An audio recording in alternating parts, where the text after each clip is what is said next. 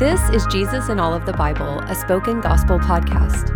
In each episode, we take a quick look at what's happening in a biblical text and how it sheds light on Jesus and his gospel. Let's jump in. Job 7 through 9. What's happening? Job is fed up arguing with Eliphaz. He believes his suffering will eventually kill him, so he speaks directly to God. But the way he talks about God is concerning.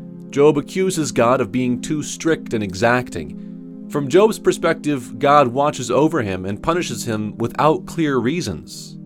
Earlier in the book, God even acknowledges there are no reasons for his suffering. But Job's friend Bildad doesn't like what Job is saying. God is always just and would never let the innocent suffer, and since Job is suffering, he can't be as innocent as he claims. Bildad implies that Job is guilty of rejecting God, which explains his suffering. If Job is truly innocent, none of this would be happening. But Job responds that it's useless for a mortal to try to prove his innocence in God's courtroom. God is too powerful. No human can stand up to his questioning.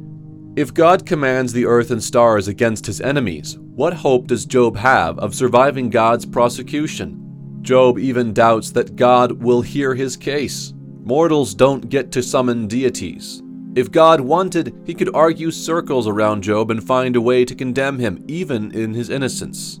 The point is, Job is just a man. Mortals can't argue with God and win. So Job hopes that an arbiter, an attorney, will come and allow him to approach God in his immortal power and make a case for his innocence. Where is the gospel? Job is right to be afraid of bringing his case into God's courtroom and hearing God's arguments.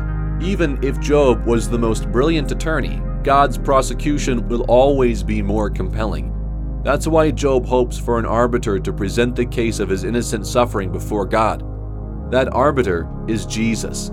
Like Job, he innocently suffers. Like Job, he pleads for an explanation from God for his suffering. But unlike Job, he has no reason to fear God's courtroom or God's verdicts. Jesus is not just a mortal man, he's God himself. Jesus is the attorney who can give innocent Job his day in court. And the Apostle John says that Jesus doesn't only represent innocent clients, but guilty ones as well. If anyone does sin, we have an advocate with the Father, Jesus Christ, the righteous one. Job feared entering the courtroom, but Jesus boldly argues that we are innocent. And more than simply arguing our innocence, Jesus wipes away our sin through his death. Because of Jesus' advocacy and his atonement, we don't need to be afraid to stand in God's courtroom. Like Jesus, we can boldly come before God's throne and ask not just for innocence, but anything we need. See for yourself. May the Holy Spirit open your eyes to see God as an immensely powerful judge, and may you see Jesus as the one who not only advocates for our innocence, but makes us innocent by his cross. Thank you for listening to Jesus in All of the Bible. This podcast is created by Spoken Gospel.